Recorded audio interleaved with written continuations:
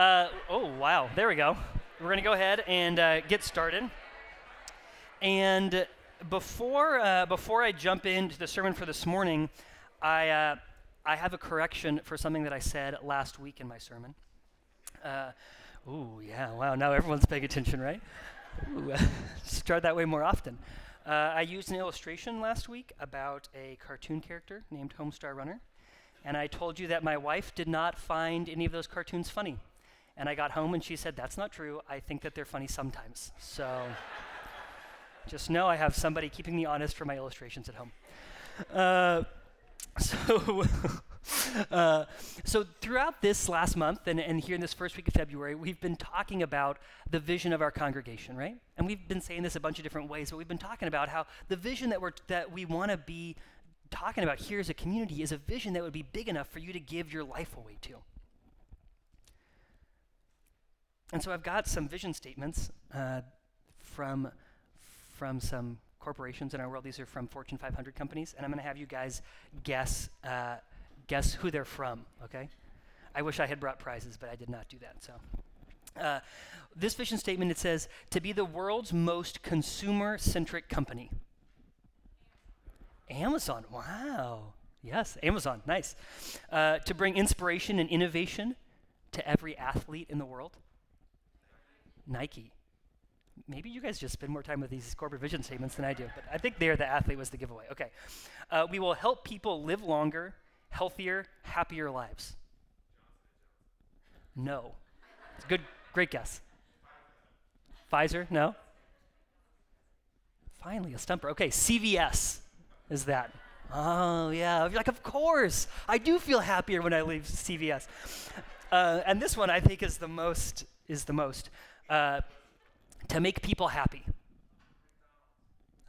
It's a good guess, no? All of them. Disney, yes, that's Disney's motto, to make people happy. Right, so we've got these companies who are putting out these laser-focused, I guess they're supposed to be laser-focused, ways of describing who they are and what they're about. Putting what can also feel like a positive spin on their business, right? And they're helpful, right, as far as things go. But are those vision statements worth giving your life away to? Because that's what we're talking about, right? It's something that you could say, I have lived my life in light of this vision, and that when I get to the end of my life, I could say it's worth it. That we would have a vision that is consuming and encompassing, that can cover every area of our lives. And that when we hear these vision statements from these Fortune 500 companies, we're talking about companies that are, well, Amazon, a few decades old. Some that are 50 years old. How old's Disney? Maybe 100 years. They're a flash in the pan. They come and they go.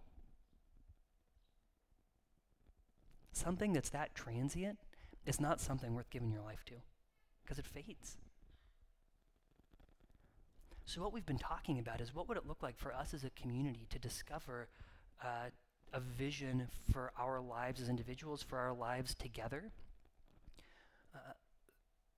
that's worth it, that would last. And that what we believe here is that we find that in the pages of Scripture. That this is a vision that's outlasted any company, every country. That stretches back not just 2,000 years, but for centuries, millennia beyond that. That's the vision that we are bending our lives toward. A vision that by definition is unchanging.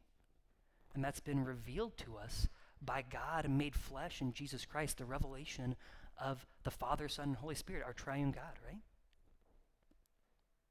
And so over the course of the last few weeks, we've been talking about, first we looked at just who is Christ?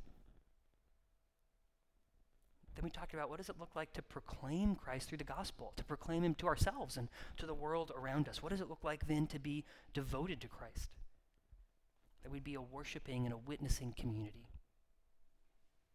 Right? Last week we talked about what it looks like to invite others to Christ as we are invited. That we'd be a community that would say, come and see. Come and see this Jesus who's changed us. And this morning, where we're going to be ending our vision series, is going to be talking about what it looks like to love like Christ.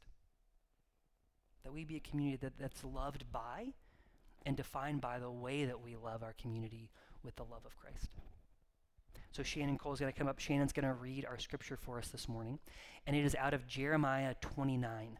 So if you have your Bibles, you can flip back to the Old Testament, Jeremiah 29, verses 1 through 14. And if you don't have your Bible with you, it will be up on the screen, so you can follow along there. Hello? Is it okay? Yeah. These are the words of the letter that Jeremiah the prophet sent from Jerusalem to the surviving elders of the exiles, and to the priests, the prophets, and all the people whom Nebuchadnezzar had taken into exile from Jerusalem to Babylon. This was after King Jeconiah and the queen mother, the eunuchs, the officials of Judah and Jerusalem, the craftsmen and the metal workers had departed from Jerusalem. The letter was sent by hand of Elisah, the son of Shaphan, and Gemariah, the son of Hilkiah, whom Zedekiah, king of Judah, sent to Babylon to Nebuchadnezzar, king of Babylon. It said, "Thus says the Lord of hosts, the God of Israel, to all the exiles whom I have sent into exile from Jerusalem to Babylon. Build houses and live in them, plant gardens and eat their produce. Take wives and have sons and daughters. Take wives for your sons and give your daughters in marriage, that they may bear sons and daughters. Multiply there and do not decrease.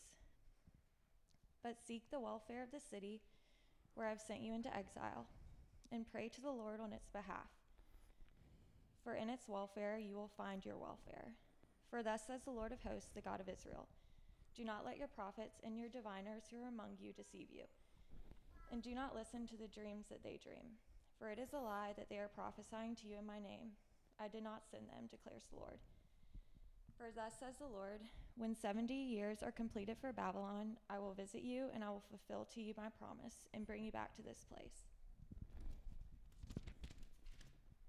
For I know the plans I have for you, declares the Lord, plans for welfare and not for evil, to give you a future and a hope. Then you will call upon me and come and pray to me, and I will hear you. You will seek me and find me when you seek me with all your heart. I will be found by you, declares the Lord, and I will restore your fortunes and gather you from all the nations and all the places where I've driven you, declares the Lord, and I will bring you back to the place from which I have sent you into exile. Pray with me. Father, we are thankful for your word. We're thankful that you desire to speak to us this morning. We trust that and ask that as we unfold this passage, Lord, that you would be showing us what it looks like, what it means to be people who are loved by you and who can love the world through that love. And we pray these things in Jesus' name. Amen.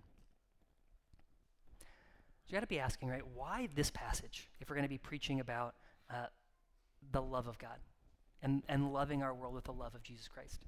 Like, I thought we left all of those hard-sounding names behind when we finished the book of Nehemiah, right? Why not just preach on the greatest commandment, love that Jesus gives us, to love the Lord your God with all your heart, mind, soul, and strength, and love your neighbor as yourself? I thought about that and decided not to preach from that passage this morning. And part of the reason for that is that Jesus' words there, his command to love our neighbors as ourselves, that's good and true and so important for us. That's really what we're going to be unfolding this morning. But that's a command that has become kind of so a part of the way that our culture thinks about and talks about religion that it's almost lost any kind of meaning for us.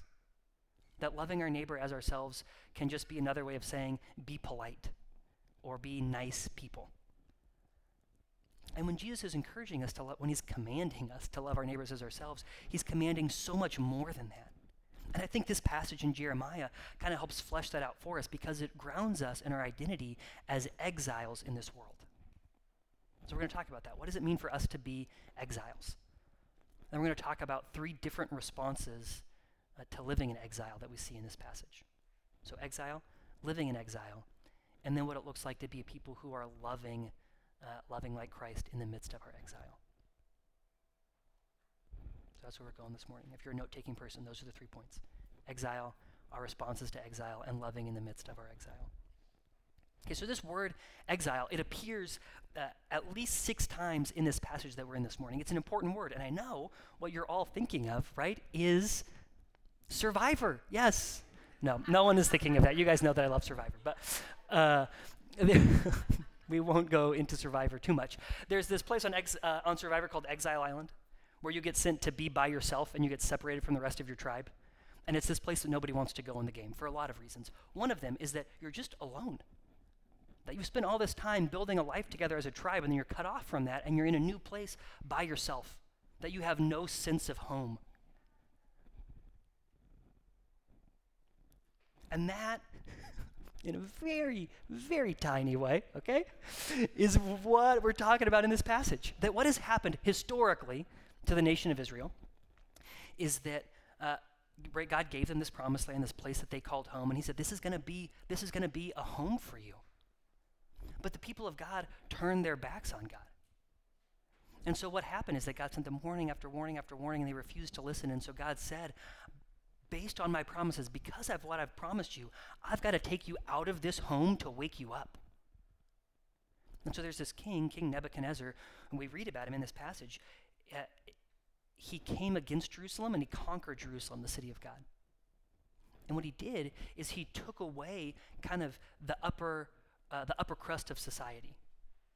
All their aristocrats, all their nobles, all of the best educated, all of the wealthiest people, and even kind of the middle class, all of the craftsmen that were in the city. He took them all away and he brought them all back to Babylon.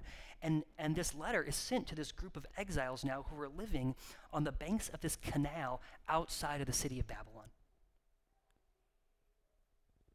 And this group of people is wrestling with, it was potentially the most cataclysmic event in Jewish history, to be taken out of their homeland.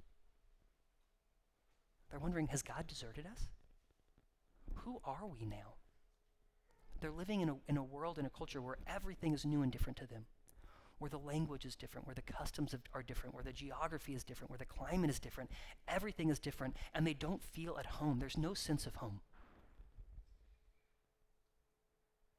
They have a longing to go back, but they can't. And what they feel day in and day out is this sense of uprootedness. It's hard for us to grasp, for a lot of us to grasp, but really it's what people who have, in a lot of ways, like changed cultures, who have moved cross-culturally experience. Like people who have immigrated from one country to another can kind of experience this kind of uprootedness. I'm in a place that's totally different and foreign to me. And yet, at least kind of in the American narrative, right, what we want to be true is that people come here looking for something better and different. And that is not true about these exiles. They didn't leave their home for a better home. They were captured from their home and brought to live in the city of their captors. A little bit more like refugees. And so people who are living in exile. And what the biblical narrative would say to us, what Scripture would tell us, is that is actually our identity as the people of God.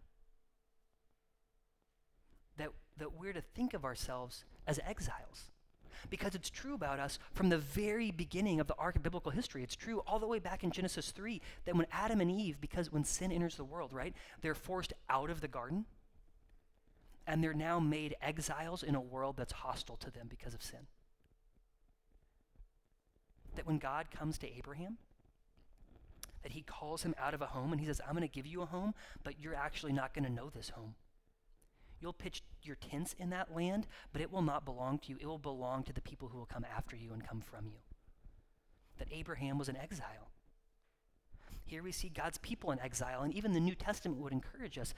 Peter, in his letter to the church, he addresses the people of God as exiles.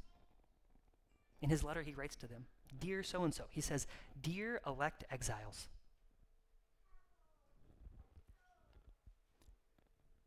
That what's true about us is that this world as it currently exists is not our home.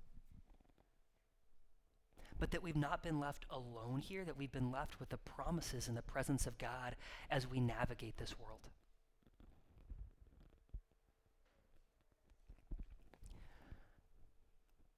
Do you connect with that at all? With the feeling of being in exile? Or this world not being your home? Like I think about in my own life, moments of kind of gut-wrenching sadness, and where the sadness that I experience reminds me that I am alive, and that I have loved people or loved things that are gone, and that it's good that I've loved them. And yet I think, it's not supposed to be this way. That's a symptom of exile. Or in those mountaintop moments of joy that we experience, maybe that you've experienced, and I don't know if you're like me, but there are moments where I get to those moments and I think, oh, this is so good, and yet it feels like there's still something that's missing. Have you ever had that experience? That's exile, right? That when you are working day after day after day and just in the grind of life, do any of you ever feel like that? Okay. And you think, man, does what I'm doing matter? That's a symptom of exile. Because what you were created for was to be in a world where what you were working toward didn't matter. But that because sin is in the world, what God has said is now there are thorns and there are thistles, there are things that make our work and our daily living hard and make it feel futile.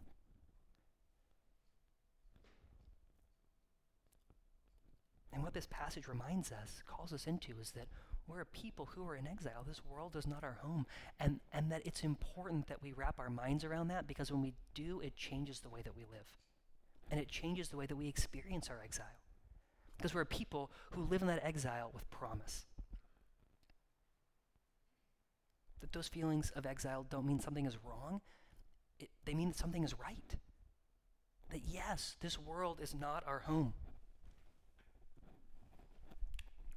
We're going to talk about different ways that we see in this passage that the people of God are tempted to respond to being in exile.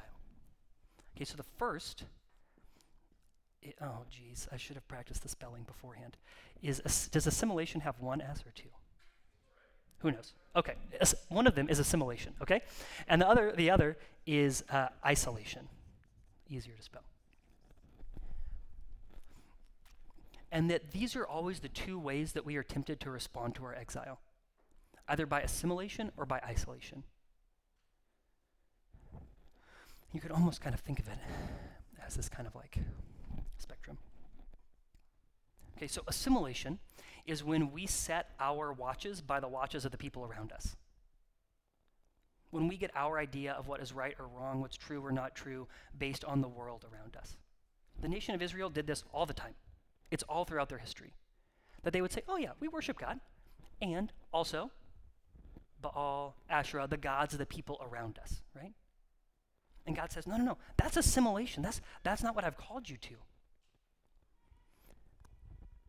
And there are all kinds of reasons that we would want to assimilate with the culture around us, right? Because we face that same temptation. That we are people who have a deep desire to be accepted. A deep desire to belong.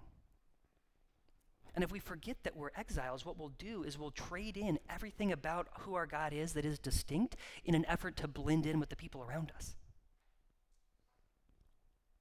And that can be for a lot of reasons, right? It's to meet those needs of acceptance and belonging. It can be for achieving power or prestige. It can be a way of getting money, right? That if we are obtaining wealth, that if we trade in all these things that make us distinct, well, now we don't have the guardrails that keep us from this kind of unguarded pursuit of wealth in our world. We could talk about it in all kinds of ways.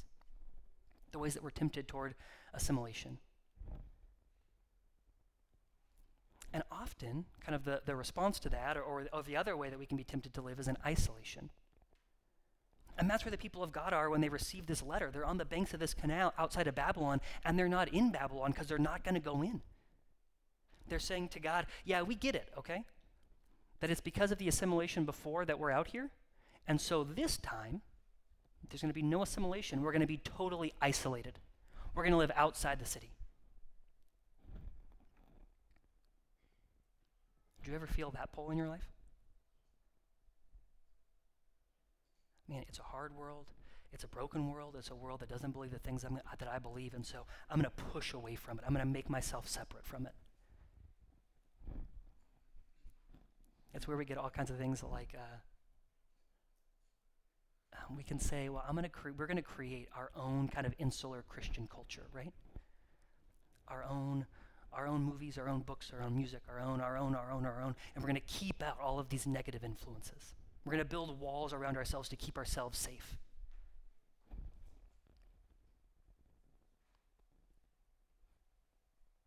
And we could talk about any number of issues in our world, right? And the ways that Christians are pulled toward one of these two poles. And often they do them in reaction to each other, right? That we see people who are isolated Christians who are mean and who are hostile to the world around them, and so we say, well, I don't want to be like that, and we back away from that so far we end up in here, right?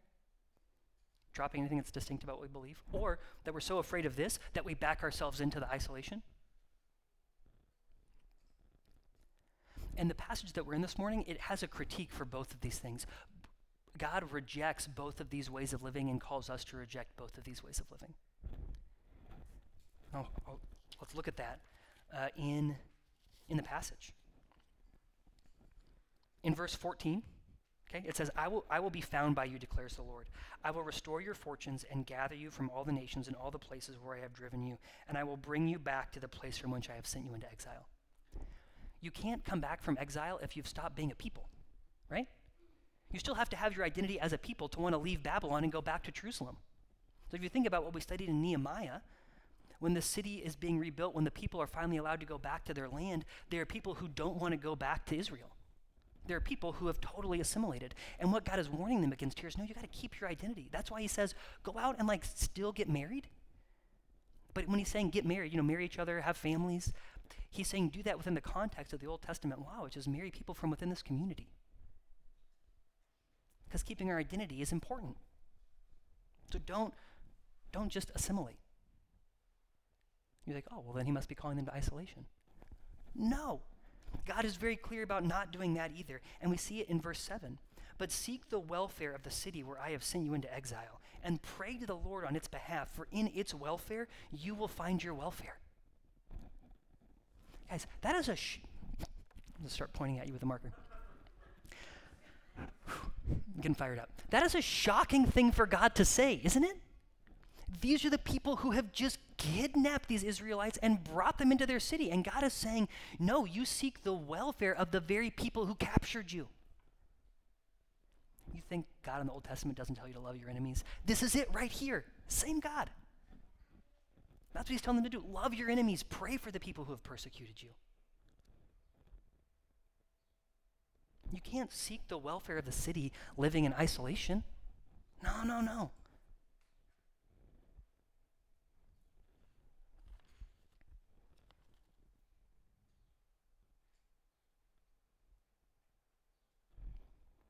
So where does that leave us? Are we just trying to find, right, the perfect middle right here, where we're not assimilating, we're not isolating too much? I think it'd be interesting to talk about where you think that we fall on this spectrum as a church. And that would probably tell you a lot about what you think about yourself, actually, right? The things that you're trying to guard against in your own hearts. And what I think this passage gives us is just a totally different way of, well, you know what, we'll keep it on here, okay. Isn't that cool, though, that it turns like that? Okay. That what we are called to do is to live in distinction. Not assimilation, not isolation, but in distinction. That we'd be a people who are distinct from the world around us. What that means is that we are people who would be engaged, lovingly and boldly, holding on tightly to all that is true in the gospel, and yet would be out loving the people around us, not putting up walls. That is what we're called to as a church. That's what we're called to here in East Nashville. What does that look like, huh? There's an author I really like. Her name is Rosaria Butterfield. And she was an English professor at Syracuse University, a member of the LGBTQ community when the AIDS epidemic was ravaging our nation. And she talks about it in her book, The Gospel Comes with a House Key, what it was like to be a part of that community when that was going on. Just the constant pain and struggle, the isolation, the fear, and the sense of community that grew up amongst her and her friends because of what they were facing. And kind of as her life unfolded, it's a really interesting story, but Rosaria became a follower of Jesus. And it totally changed her life and the way she identifies and kind of everything about her story. And the question that she asks, and it really has haunted me as I've thought about it this week, is what would it have looked like? How would it have changed the world if the church had embraced its call to be a distinct community in the middle of that crisis for her community? What if rather than pushing away, what the church had done is had come close? What if the church had been the people bringing the meals and sitting at hospital beds and holding hands and grieving with and being sorrowful with people who were being ravaged by this disease? What would that have said to our world? What would that have said to the people who were suffering?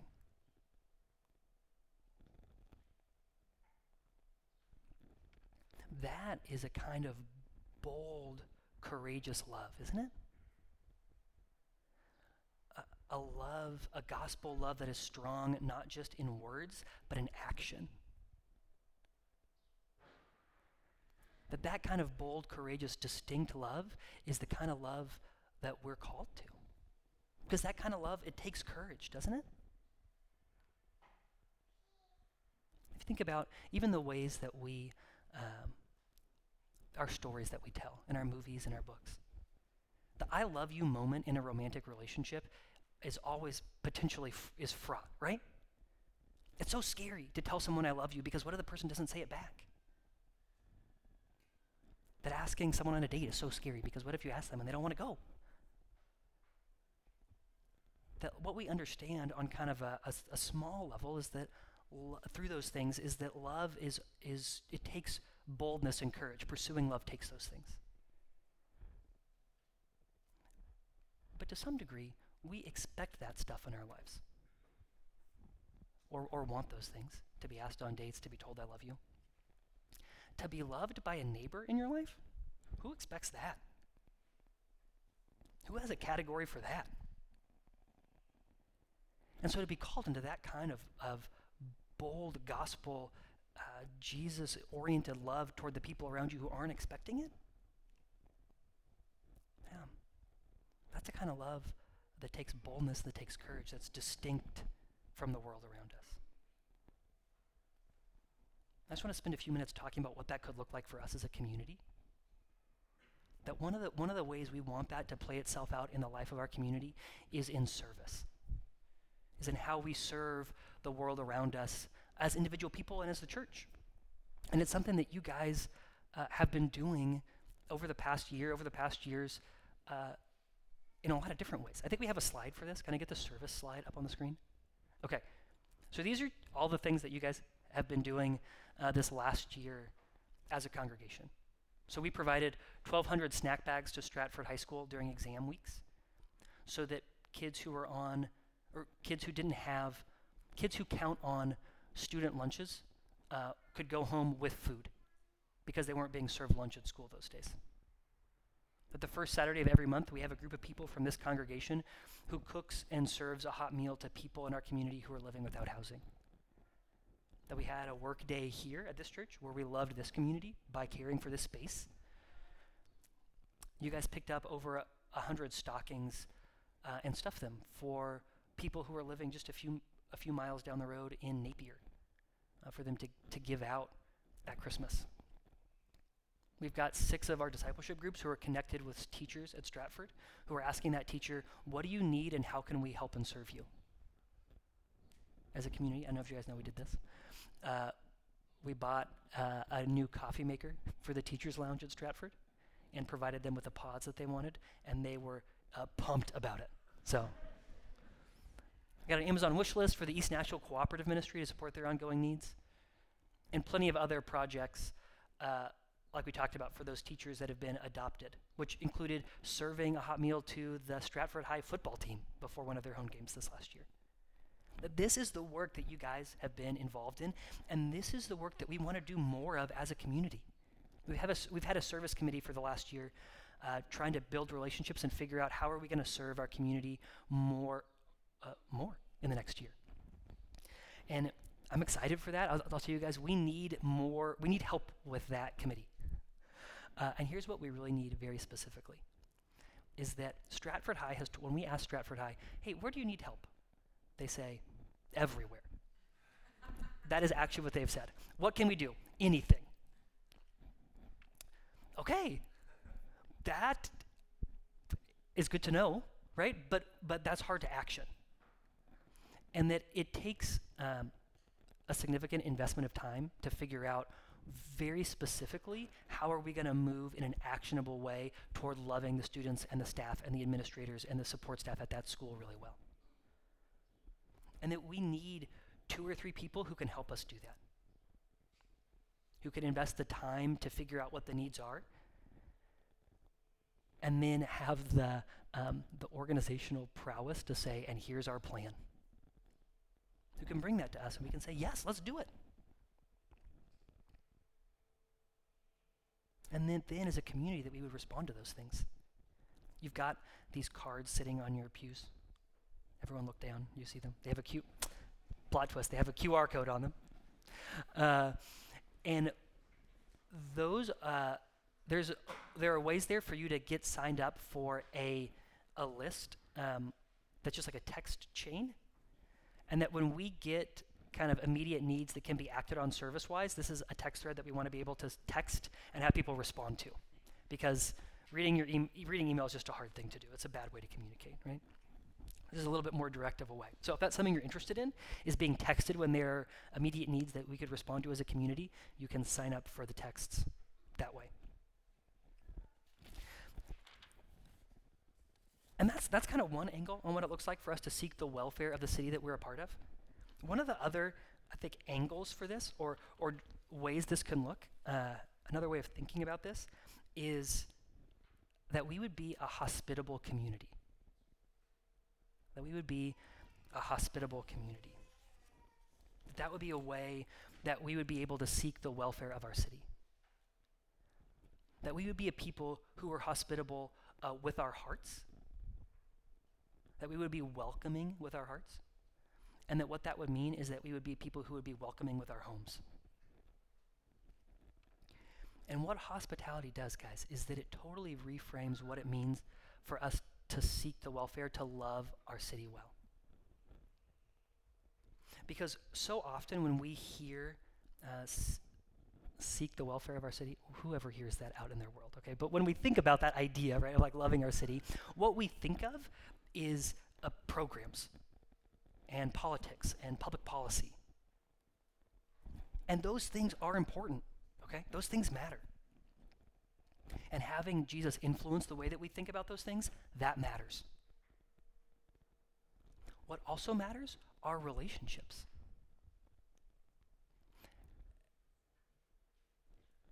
In Acts, in one of his sermons, Paul talks about how God has placed us in exactly the places he desires us to live.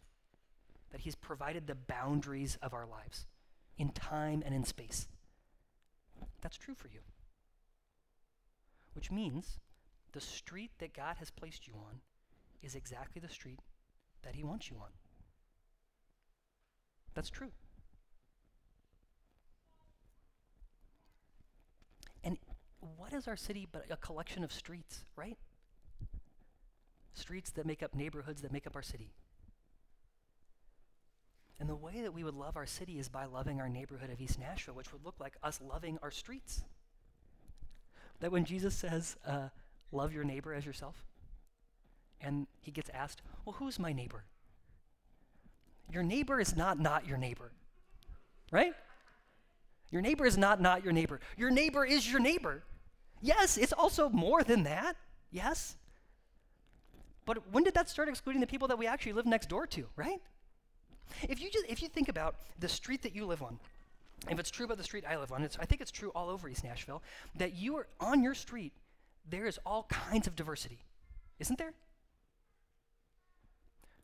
And that's true ethnically, it's true socioeconomically, it's true educationally, it's true with the length of time people have lived in East Nashville. I've got people living on my street who are living in homes that have been built in the last 5 years. I'm one of them, okay?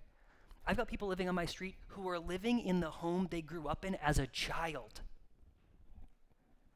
What? On my street, and everything in between. And it turns out that loving the people on my street is actually a way of loving a huge cross-section of our community. The chances are that it's true for you. What if, okay, just picture this with me. Just this conversation happening between two friends who live in East Nashville. So maybe they're sitting at Ugly Mugs, right, and they're talking. And someone says, oh, I just moved to a new street. And they tell them the street. And their friend would say to them, oh, that's amazing. I know someone who lives on that street, and that person goes to Midtown East Nashville. And what that means is that you just got a killer neighbor, right? Like, what if that is how we were known in our community? That we would be the kind of neighbors who, when someone on our street is having like a problem, that they would want to come and talk to us about it. Because what they would know is that they would be received with love and with care and with compassion. That when someone on our street is experiencing they have a physical need, like they're sick or something and they need their dog walked, or a meal, or someone to pick up their kids, that they would say, oh, you know who I can ask? I can ask that person down the street who goes, maybe they wouldn't say who goes to Midtown East, but they would want to ask one of us, because we would be those kinds of neighbors who are deeply invested in the well-being of the people who are living right around us, who are in relationship with those people.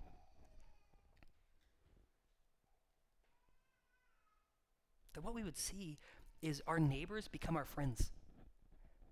That we would have friends who become like family to us, and that family would become like the family of God. That's what we long to see. And that regardless of where people stand with the Lord, that what they would experience from us is the love and compassion of Jesus. That it would be so real to us that it would be what we're giving out to the people around us all the time. And I could talk about what that could look like for days, but we don't have days this morning, okay? We just have a few more minutes, so I will just tell you this. We've been trying to figure out how to live like this as a family for a while, and it's pretty hard. We've had a lot of kind of starts and stops along the way. And as we've lived in Nashville, every time we've moved to a new house, we're like, this time, we're gonna do it. Really, we're gonna be neighbors. And it's taken several false starts. And I feel like we still struggle with it, to know, like, what does this look like? But I will tell you, a great place to start is knowing the names of the people on your street. It's hard to love them and care for people and be in a relationship with them if you don't know their name. So on our fridge, we have a map of our street, and we have little boxes for the houses, and next to them we've got people's names and the names of their pets, because that's also very important. And after living in our house 3 years, we know most people's names. And then after living in our house 3 years, there are some people who we have friendships with, which has been so sweet. And guys, this is where it gets just bonkers, okay? And becomes really an adventure.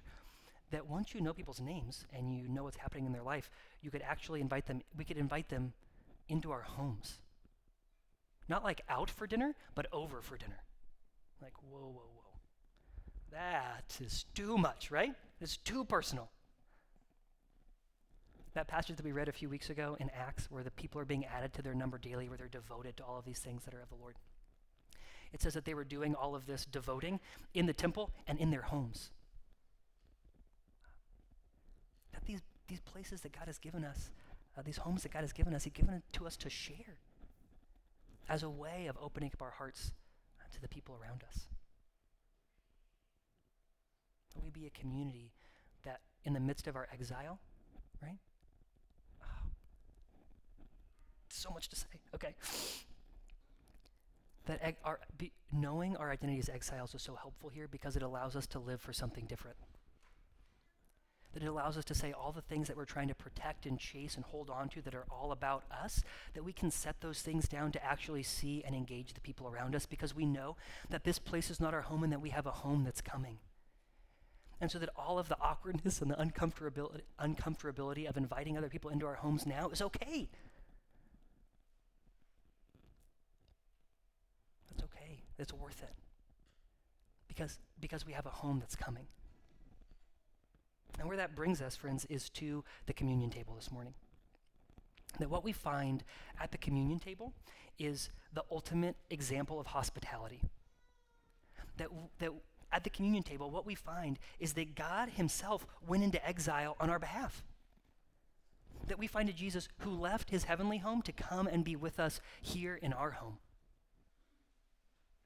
And that what we see Jesus doing in His life and in His ministry over and over again is moving toward people, right? In service, in His healing, in the ways that He loved them. And what we see is that He opens up His heart to them. That He invites them and He has invited us to come to Him.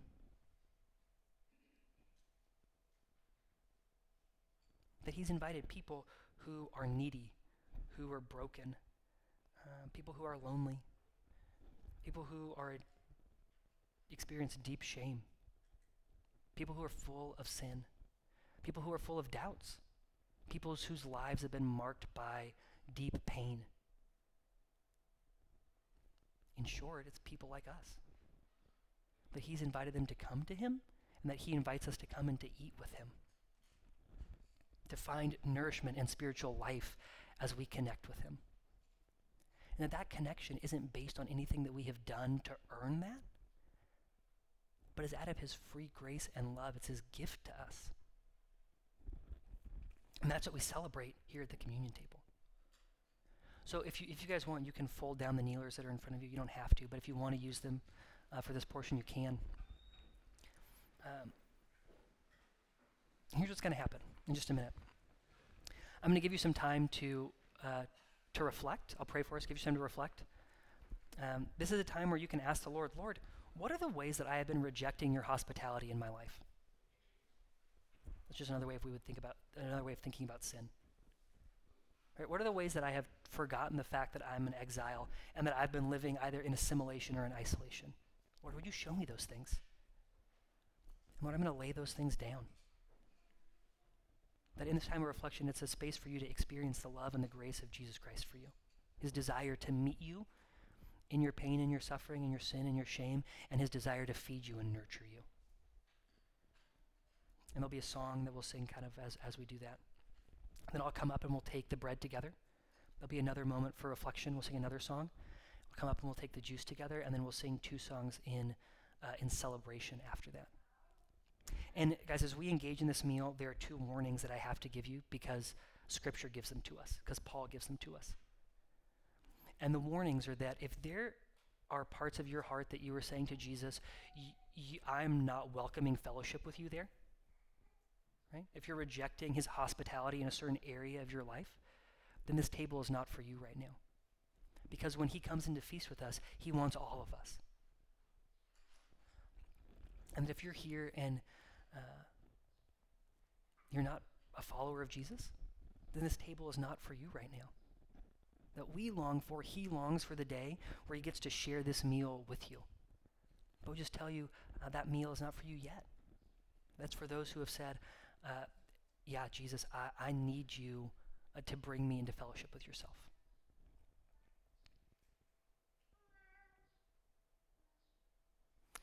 But for those of us who are sinful, who are needy, who are broken, who are full of shame and pain.